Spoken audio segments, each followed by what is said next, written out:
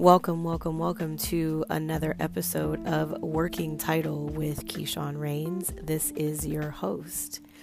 Today's guest is someone who literally every time that I think about her, I smile. And that's a big deal for me. And the reason why is because anytime that I am in her presence, whether it is in person, via text, or even over the phone, her energy just lightens my day. We met several years ago and found many things in common, including our practice of Buddhism. And what I love most about today's guest is that they stand so firmly in who they are, what they stand for, what they're about, and their creative content reflects just that. A couple of years ago, I was invited to a launch event that they were a part of, and when I arrived there, I wasn't really sure what I was walking into, only to discover that they're the co-founder of one of the first LGBTQ-centered streaming networks for film and television. That's a big deal. Needless to say, I am extremely proud, I am extremely excited, and extremely privileged to be able to share space with this person, to know them, and to call them friend.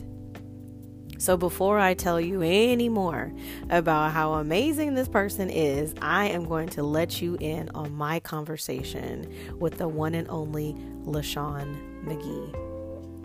So sit back, get comfortable, take a couple of long, deep, cleansing breaths, and get ready for another conversation. Hello there. Hey. How are you?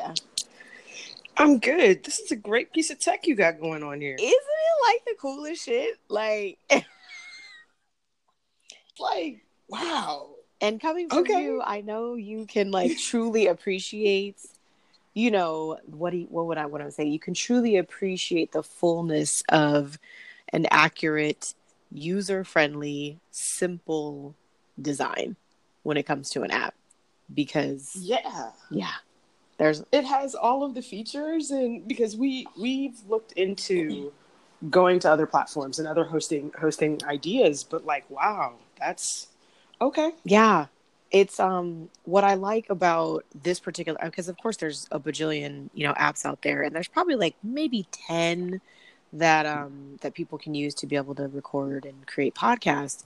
What I like about this one is this feature, for one, the fact that I can literally record with anybody from anywhere, as long as they have either an iPad, a phone, a tablet, or a computer.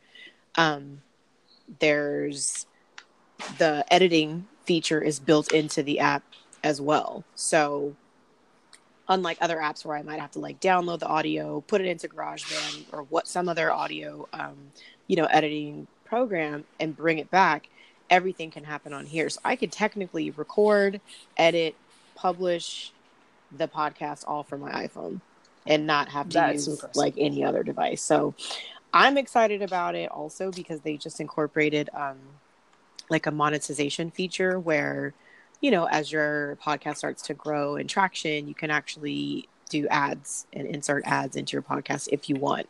But what's cool is that if you don't want any ads, if you don't even want ads from Anchor, unless it shows up at the last 15 seconds after your podcast is done, then you don't have to. You don't have to have their logo on your logo. Everything is very personalized. So of course my financial mind is how are you guys making any money off this app? Because the app is free. So I'm grateful for it though. Advertisers is a very interesting thing because they will give you an amount of money because you have the reach. For them, it's about impressions a lot of the time. So it's not so much that I don't know whether they get brand awareness. Some of it's brand awareness. Some of it's I guess they have a certain amount of money to spend in certain areas, and so they just they can choose. Oh yeah, I can put it on a podcast. They have a reach of 50 million. Okay. Yeah, that makes a lot of sense. And then I guess also when people are doing ads on podcasts, I mean, I remember learning about this way back when I took like an economics class way back when, and like we touched on marketing and like the endorsement factor that comes from a podcast, that if you have, Mm-hmm. Listeners that are, committed and, consistent, and you as the podcast host endorse a specific product or brand, the likelihood of someone taking that, discount code and going and buying something that they may never have even considered buying, they will because you said so, versus True. just like a random ad that shows up like in their Instagram feed or something. So yeah. So anyway, well, I'm glad you like it, and I'm glad that it was simple to use, because that is like the most important thing for me, is for people to be able to jump on here and feel comfortable, as they would in their own space. I have not yet recorded a podcast like in an official studio setting, but I can just imagine that it creates a different vibe, versus just, sitting on your couch or wherever you happen to be enjoying a cup of coffee or something while recording this. So Exactly. well, before we dive in, I want to give you an opportunity to introduce yourself to the listeners. Tell us your name and where you're from and what you stand for. Okay. My name is LaShawn McGee, and I was born in San Diego, but grew up in Arlington, Virginia. And I stand for unique storytelling from the queer community, because we need a space, and we need, kind of in a way, permission, because we have not been allowed to tell our stories in a unique way, like kind of throughout history. We're really starting to be able to get into spaces where we can actually be authentic and be ourselves and have the real conversations that we're having at home for a global audience. And I support the movement of that type of storytelling. I like that. Why do you think that is, that we're starting to carve out those spaces now? Why do you think it's important now? I'm trying to, it's kind of like almost the Me Too movement and the Time's Up movement. And really, to be honest, Oscar So White is really a tipping point for, hey, there are other people in the world. Yes. There are women, there are people of color, there are LGBTQIA people. We have stories too. We're equally as talented as everyone else out here. Let's open this door, because the gatekeeper situation, it isn't working for any of us. So, and it's also causing all of these other problems. So once that door opened, the work that people had already been doing on the ground and the grassroots, that stuff is starting to come through, because people have been storytelling. And I mean, there are plenty of, queer festivals or podcasts or other things that cater to the community. But now, because this, not equality, that's not the right word. Okay. This inclusion moment is happening. I'm hoping it's a movement and not a moment, because we want to continue to have diverse stories told in general, and then especially to be able to have diverse stories told from a queer perspective. Right. What do you think would be what do you think that you can, identify in your own experience as an observer of this movement? What was one of the biggest moments that stood out to you when you felt like these stories were starting to actually find their way into the spotlight? Well, I mean, it's, to me, the obvious one is Pose. Pose is something for the community. I mean, so refreshing, so authentically told from a perspective that community is going to tell you, okay, this is what it's always been. And, everybody else is like, oh my God, this is so like, but if you haven't heard that side of any of the stories before, you wouldn't know. That gives way for a show like Euphoria, which is completely counterculture.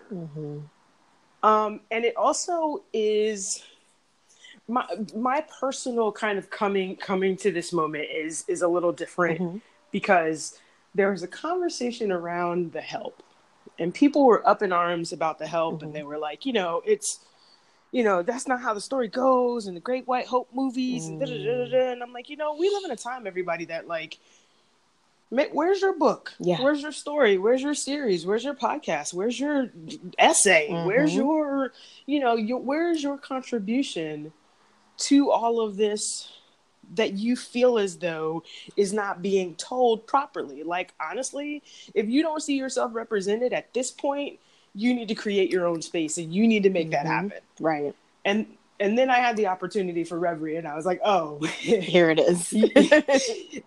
Oh, okay. I guess I have to like actually embrace that myself too, right? Right. Okay. Right. Got it. Right. Okay. So yeah. So I gotta actually walk the walk, is what you're saying. Walk the talk and do it. Okay. Tell us a little bit about Reverie. What is that? So Reverie is back in 2015, in the fall of 2015, when Apple makes its big announcement about what it's going to do. Prior to that version of that release of Apple TV, Apple was the only company that could make an app and put it on Apple to be used by the consuming public. Excuse me.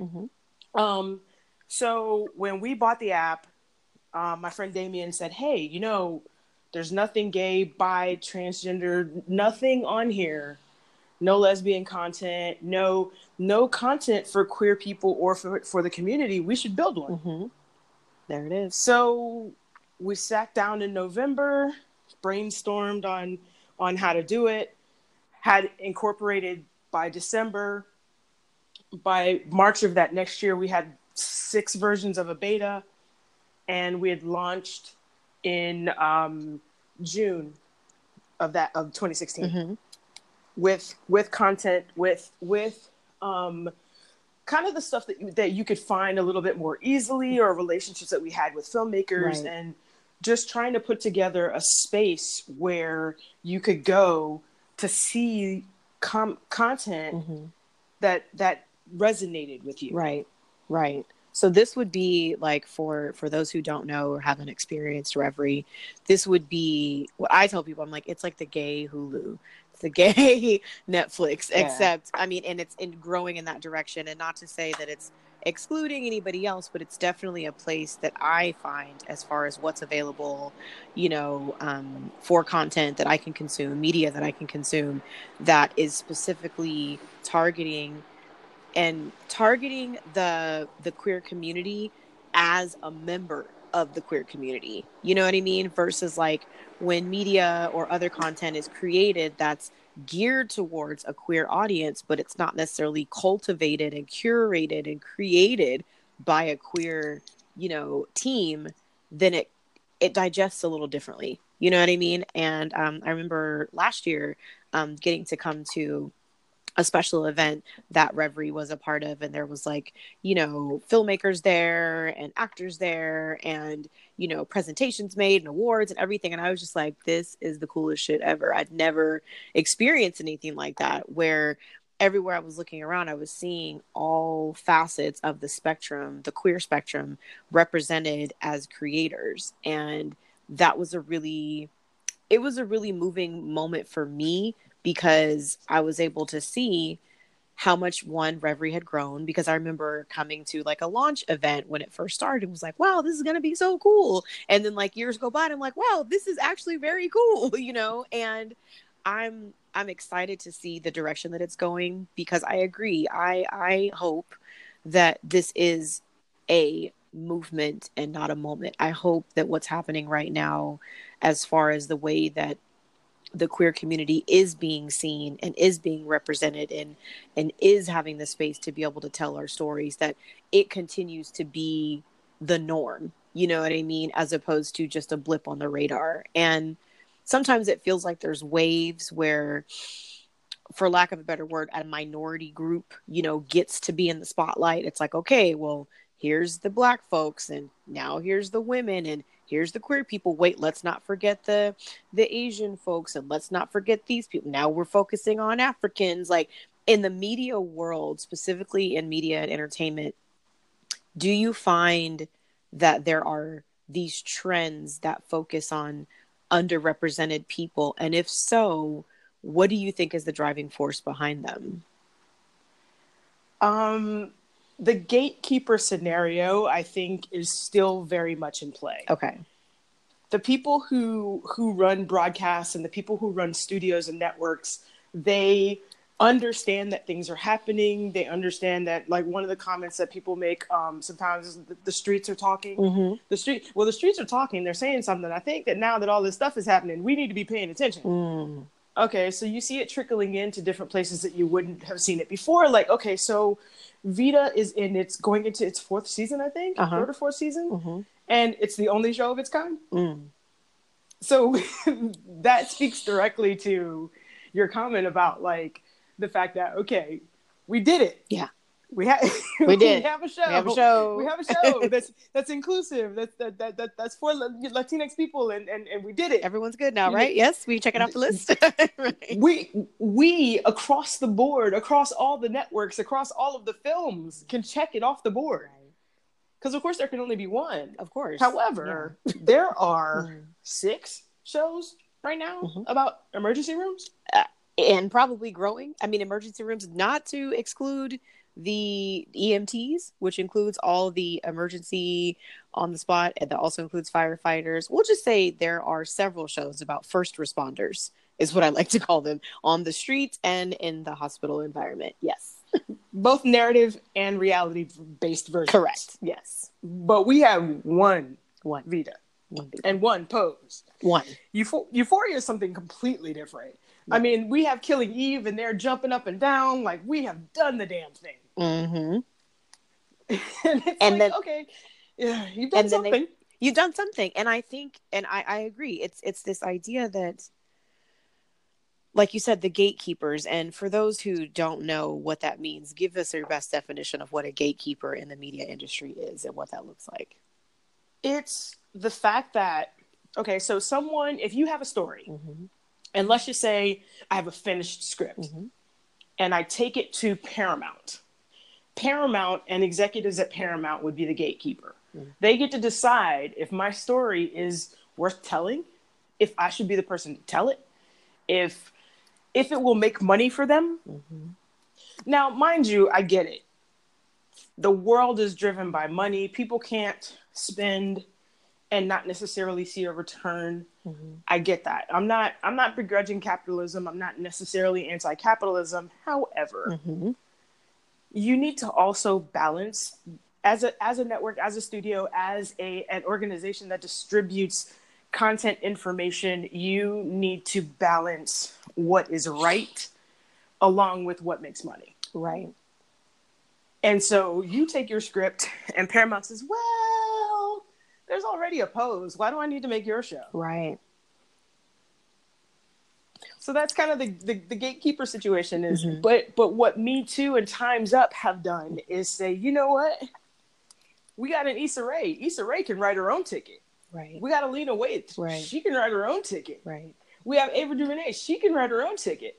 I mean, among many, many other people who are writing their own ticket, and people who are in positions like mine, or people who are in, I don't want to say authority, but people who are in the position to hire are hiring. Okay. And they're looking and they're like, hey, come on. You ready? Come on. I'm holding the door. Come on. We're trying to get as many people through the door. Because if you notice, people in Issa Rae's camp and people that have worked with Lena Waithe are also getting spinoffs and getting other shows and getting other deals made. So now, like, the Black Lady Sketch Show just came out. Yeah.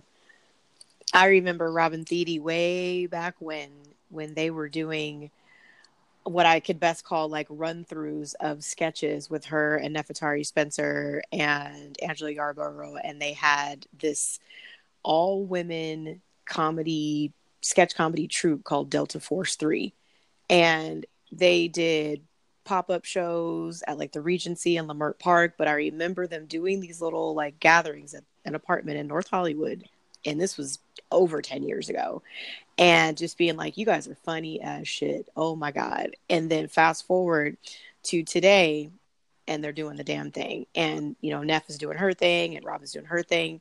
And what's cool is for me to kind of have had the opportunity to just kind of be a compassionate witness behind the scenes, even with Lena Waithe, you know, behind the scenes of seeing when things were first budding.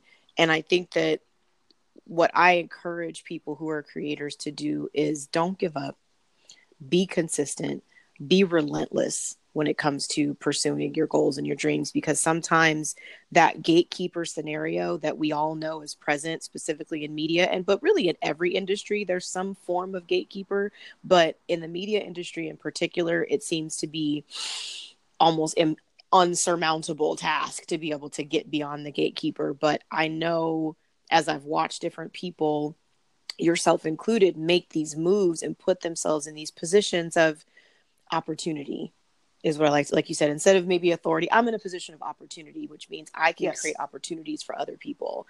When you find yourself in those spaces, to maintain that sense of humility and that sense of grounding that says, let me reach back and hold the door open for someone else. And I think that's really important, because a lot of times when you're in the trenches, you know, and you're at the very budding stages, like I would consider myself to be at the very like infantile stages of developing a media presence with this podcast, and then starting to, you know, pour some energy into a consistently thriving YouTube, you know, channel. I find that sometimes in groups and circles that I'm a part of, the question of like, well, what makes me different? How do I know that I'm different? There's already somebody else out there doing this thing. How is mine going to be special? How is mine going to be different? Like you mentioned, if someone wants to create, you know, a scripted project, how do they know that what they have is unique if there's so many other things out there that are already like it? When you're looking at someone coming through that door, what do you look for to stand out when people bring you content? I mean, I look for a story that's told well, because okay, like let's be real and transparent about a lot of things. Let's do that. So yes, I love that. So well, okay, so one of my comments was when I was, like I said, the help conversation is literally like the start of all of this for me. Okay. And somebody was like, well, not everybody has money. And I'm like, but just about everybody has a phone or access to a phone. And most phones have cameras and most phones shoot video. And somebody was making the comment that like, not everybody can even afford a phone. And I thought, I'm going to have to slow down and think about that fact for a little bit. So when you ask, what do I look for when it comes to content? Yeah, we love things with production value because we're trying to present something to a global, a for us, by us, presented to a global market, so that if the story is good, you'll watch, regardless of whether or not you're part of the community. Right. But if your story is told well, if there's something in your story that is told well, if it's from a unique perspective, your everybody's life isn't the same. And people have similarities, but there are a lot of differences. And it's those unique characteristics within your story that resonate with people, even when some of the quality isn't as good as it could be. So what you do is you make that, Right. because making teaches you how to make it better. Right. So make it, because we can look at things and say, okay, I see a story there. As I grow as a filmmaker, as I grow as a content producer and programmer and things like that, I'm going to be able to and freed up to potentially, like, I want to use the word mentor, and I don't necessarily want to use the word mentor. Okay. Because what I want to be able to do, and Reverie will be able to do this as well, to be able to say, okay, I see a talent here. We're going to help develop talent. Okay. There's some things moving behind the scenes that I'm very excited about that will also help that process. Because it has been a changing of the guard as far as some of the larger LGBTQ organizations and content related organizations. There have been a lot of changes for the better. So development is possible. Right. So make your story. Yeah. If it's on a phone, that's fine. Right. There are plenty of tutorials out there to teach you how to make things. Right. You have to jump out there and do it. Absolutely. I agree. And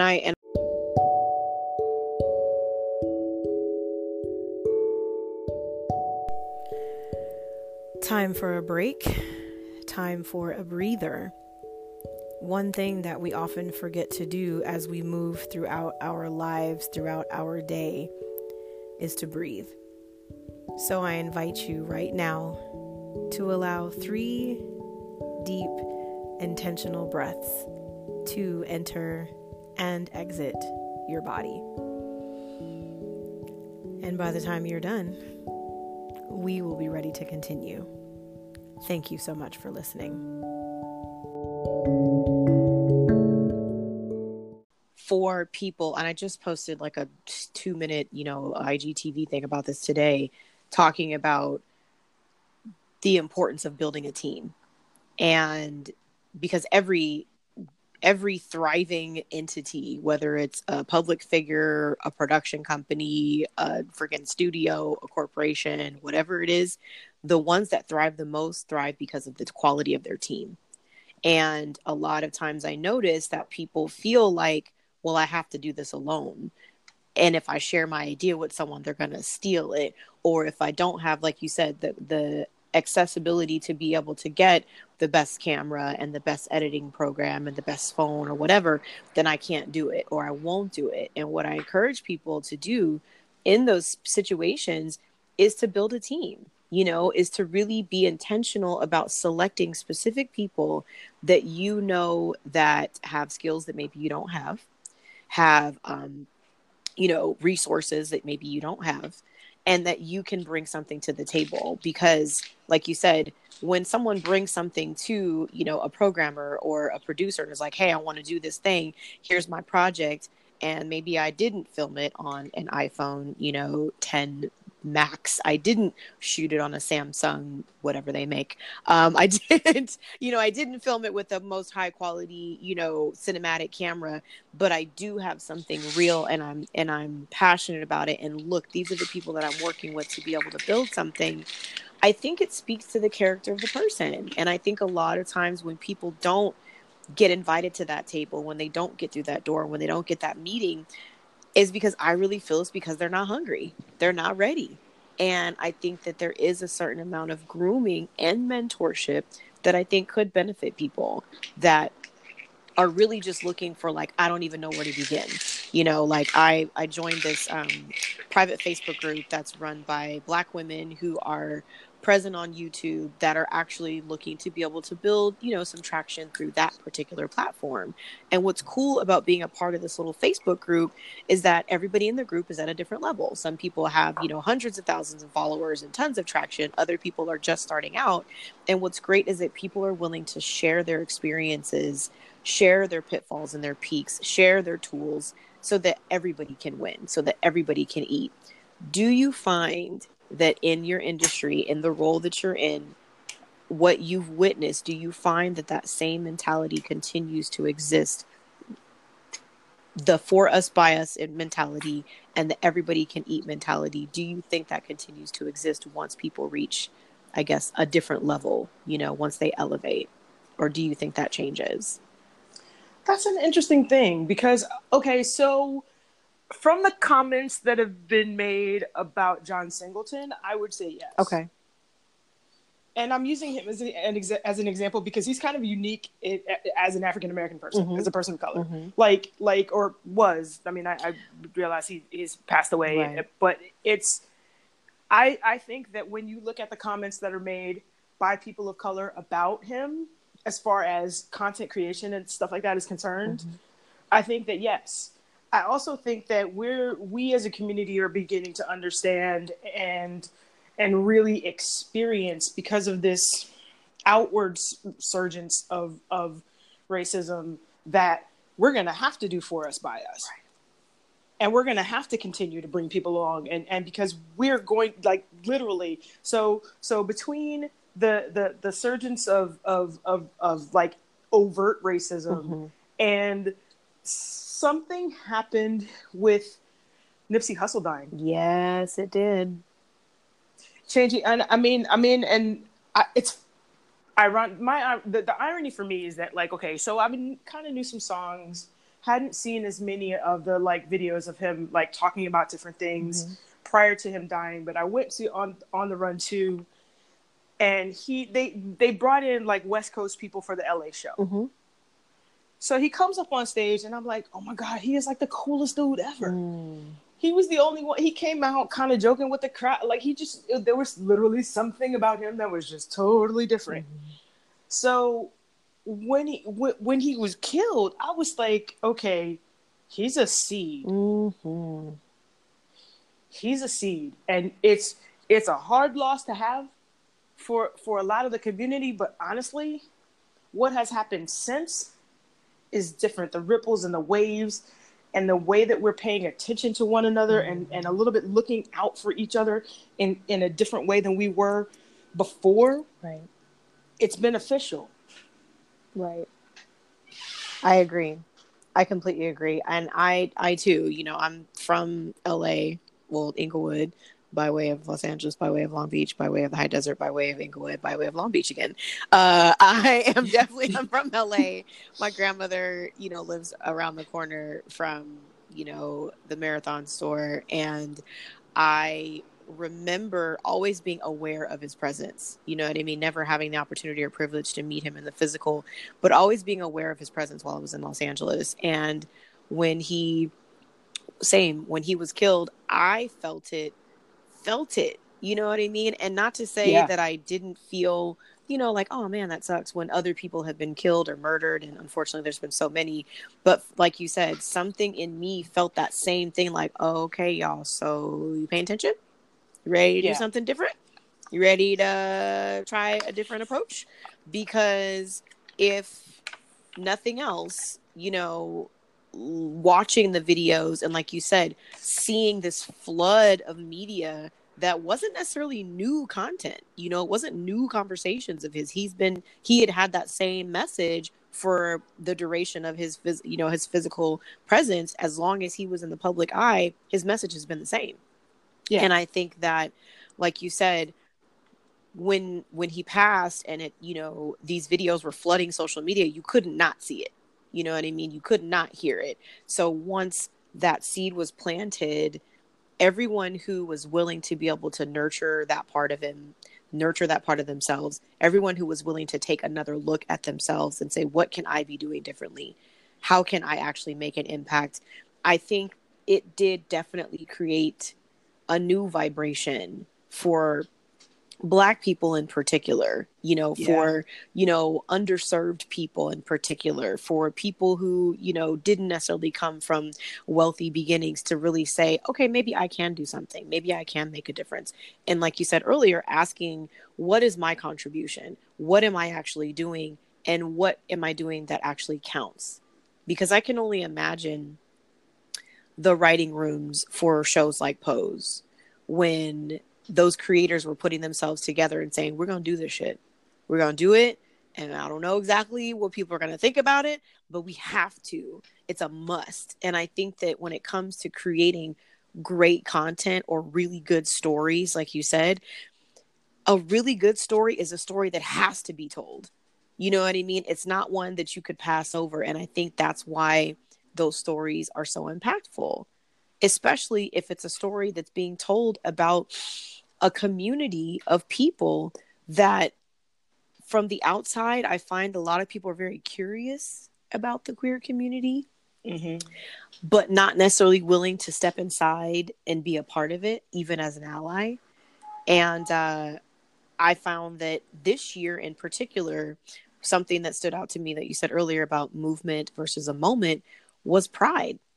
Is it just me, or did you notice that Pride was like the thing to celebrate from June to July of this year? Did you notice any differences in the way that this world was, I guess, honoring the queer community different from the way they had done even a year ago? I mean, I I fall on both sides of this argument where Okay. it's like every brand around the country, around the world was like, we are gay in June, honey. Let's get the flags out. If we have a rainbow looking t-shirt in the back of the store somewhere, will you put that on the mannequin out front? Like literally. Mm-hmm. The Uber app, the little line was the rainbow flag, and so everything is gay. We had a gay old time in June, and then it's like, okay, I get the corporatization of these things also, where it's like, but there are 11 months out of the year. Mm. So while I do appreciate your willingness to participate in Pride because it's the 50th anniversary of Stonewall and because there's so much happening in the world, and like I said, the streets are talking, so you've heard things and you're now paying attention. I'm at the airport, and was it United or Delta that also was participating in Pride, and like I think it was United, but they've got like Laverne Cox on an ad, and they've got on their major billboards going through the airport. We got like this thing for this drag show that's sponsored by, and I'm like, okay, where are y'all?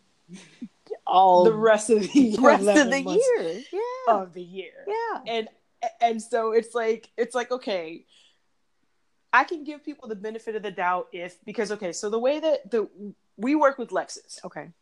And so what happens with a lot of the agencies is their budgets are decided at a certain point of the year. They usually pre-allocate and decide where money will be spent.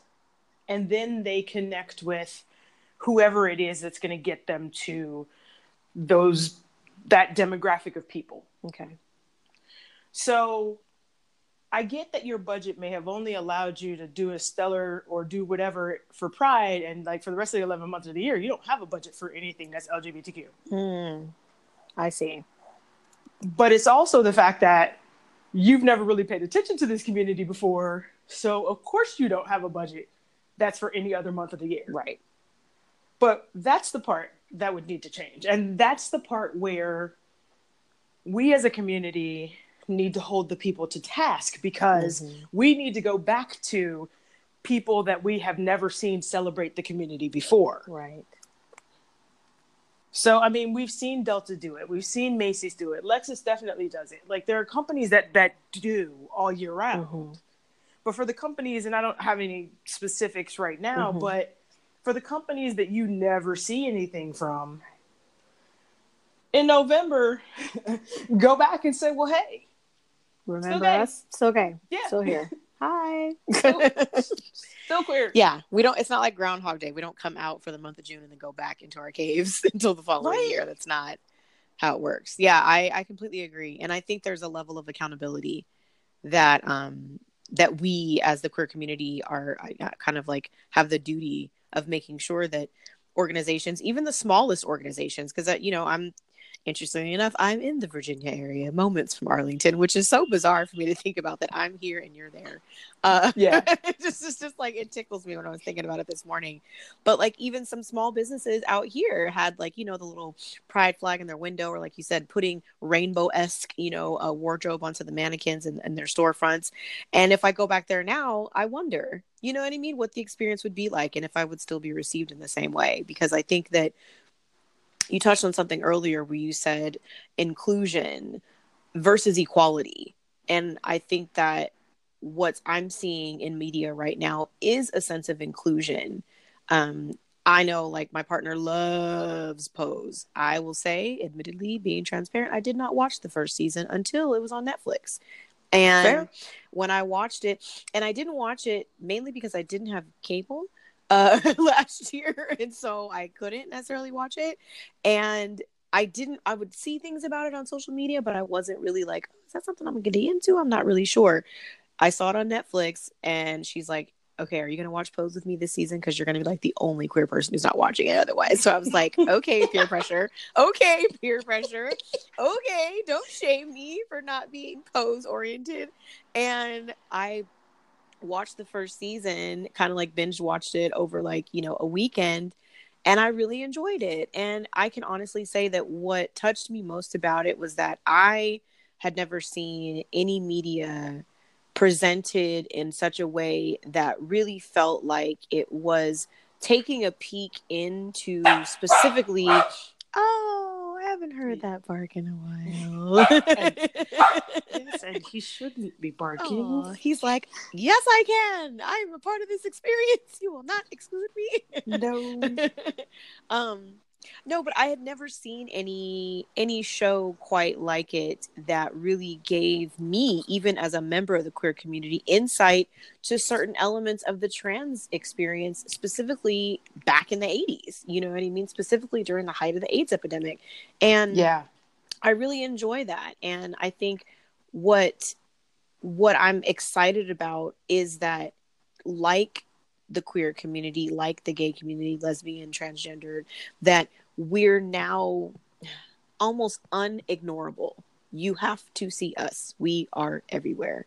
And it kind of makes me feel pretty powerful. I actually really like it. So I'm grateful for shows like that. I'm grateful for brands and companies and platforms like Reverie. I'm excited that this is happening like in my, lifetime, and I'm excited to see where it's going to go. So I congratulate you for doing what you're doing and for the work that you're creating. I'm really happy about it. Thank you. It is a labor of love. It's a lot of long nights and weekends and water weekends and like holidays. We celebrate. Is there holidays? Looking at the staff, like, y'all supposed to remind me that it's holiday. It's holiday. We ain't supposed to work every day, y'all. Right? I encourage them to take lunch. What I do about lunch is fine, but like, you should go have lunch. You're like, because I will not feed you otherwise. Well, no, but I mean, like, I encourage balance in others and encourage, go to lunch and get outside and, leave on time and do those things like that. That is what you're supposed to do at the level that you're on. Right. My responsibility is to make sure that we get this app to the world. Correct. Exactly. Make sure that it gets out there. Well, I'm going to switch gears a little bit before we wrap up. And something I like to do on the podcast is a little section called Complete the Sentence. So I'm going to give you some, sentence starters, and you complete them. Take up as much or as little space as you'd like. The first one is, I am happiest when I'm creating something. I want my legacy to be. I want my legacy to be the ending of the word mainstream. Yeah. I gotta sit with that one for a second. That's good. As long as there is a mainstream, everyone else will be other. Right. And if you're okay with that, then be other. I don't think I'm okay with being other. I check entirely too many boxes. Right. Like, can I have another box? Is there another page I need to add? Yeah, probably. Yeah. There are some based on the way that sexuality and fluidity and the non-binary are happening, that I'm sure that I have other boxes I haven't ticked yet. Right. But as long as there is a mainstream, everything else is other. I love that. That's so real. Because mainstream can be so exclusionary. And who decides who is mainstream? Who decides who gets to be in that stream, in that space, in that box? And the idea of the elimination of the concept of mainstream really is inviting the concept of unity, and equality. In a sense, we can't ever be equal as long as there is a mainstream, even if we have, the separate but equal mentality is not it's not equality. It's not equal. It's still very exclusionary. So I love that. That's a good one. Okay. If I could teach the world a lesson, it would be,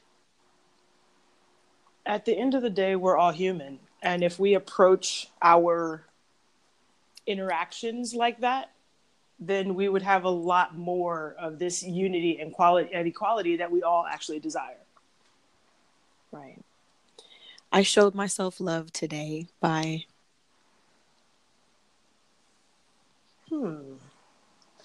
Honestly, this cup of coffee is bringing me joy. Oh, yes. The simplicity of a good cup of coffee. Yes. My power word is... One word? You could give me 2 or 3 if you must. It's okay. You're allowed.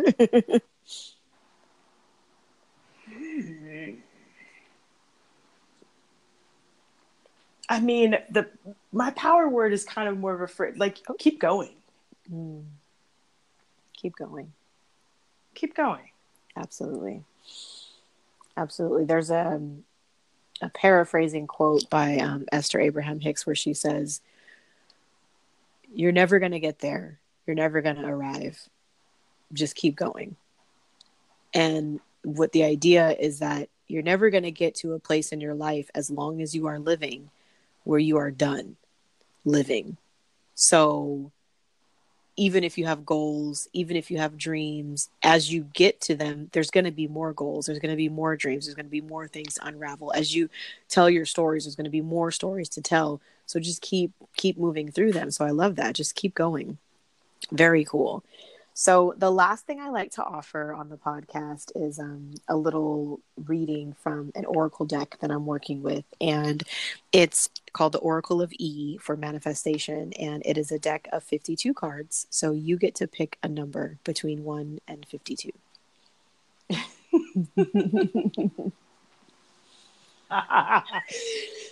I'm laughing because... Okay. Before you said the numbers, my brain said 52. Okay, great. Then that's the number.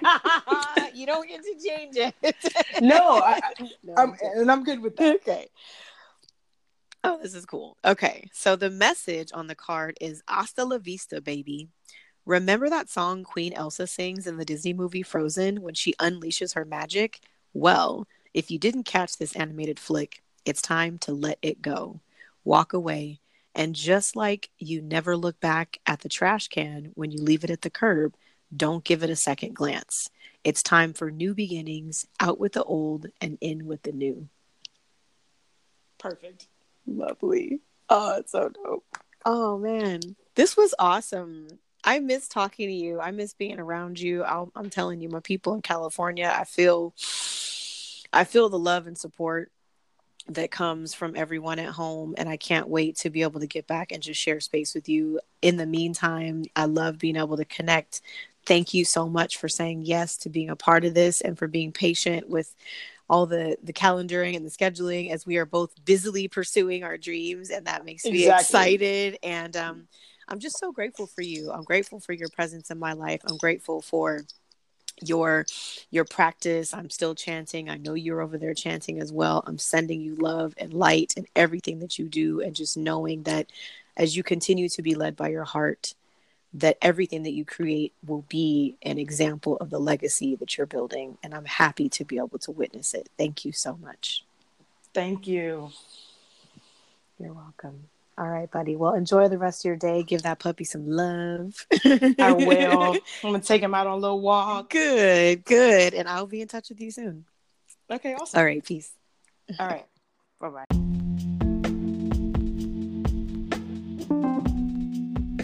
You have a choice of hundreds of podcasts, and I appreciate you for choosing this one. Please take a moment to subscribe, share, and review this podcast. If you like what you've heard, check out my first book, Because I Said So: Simple Ways to Rewrite Your Story, available on Amazon. Stay connected on social media. Find me at Keyshawn Rains. Thank you again for taking the time to listen to something different and experience something new. Peace and blessings. Namaste.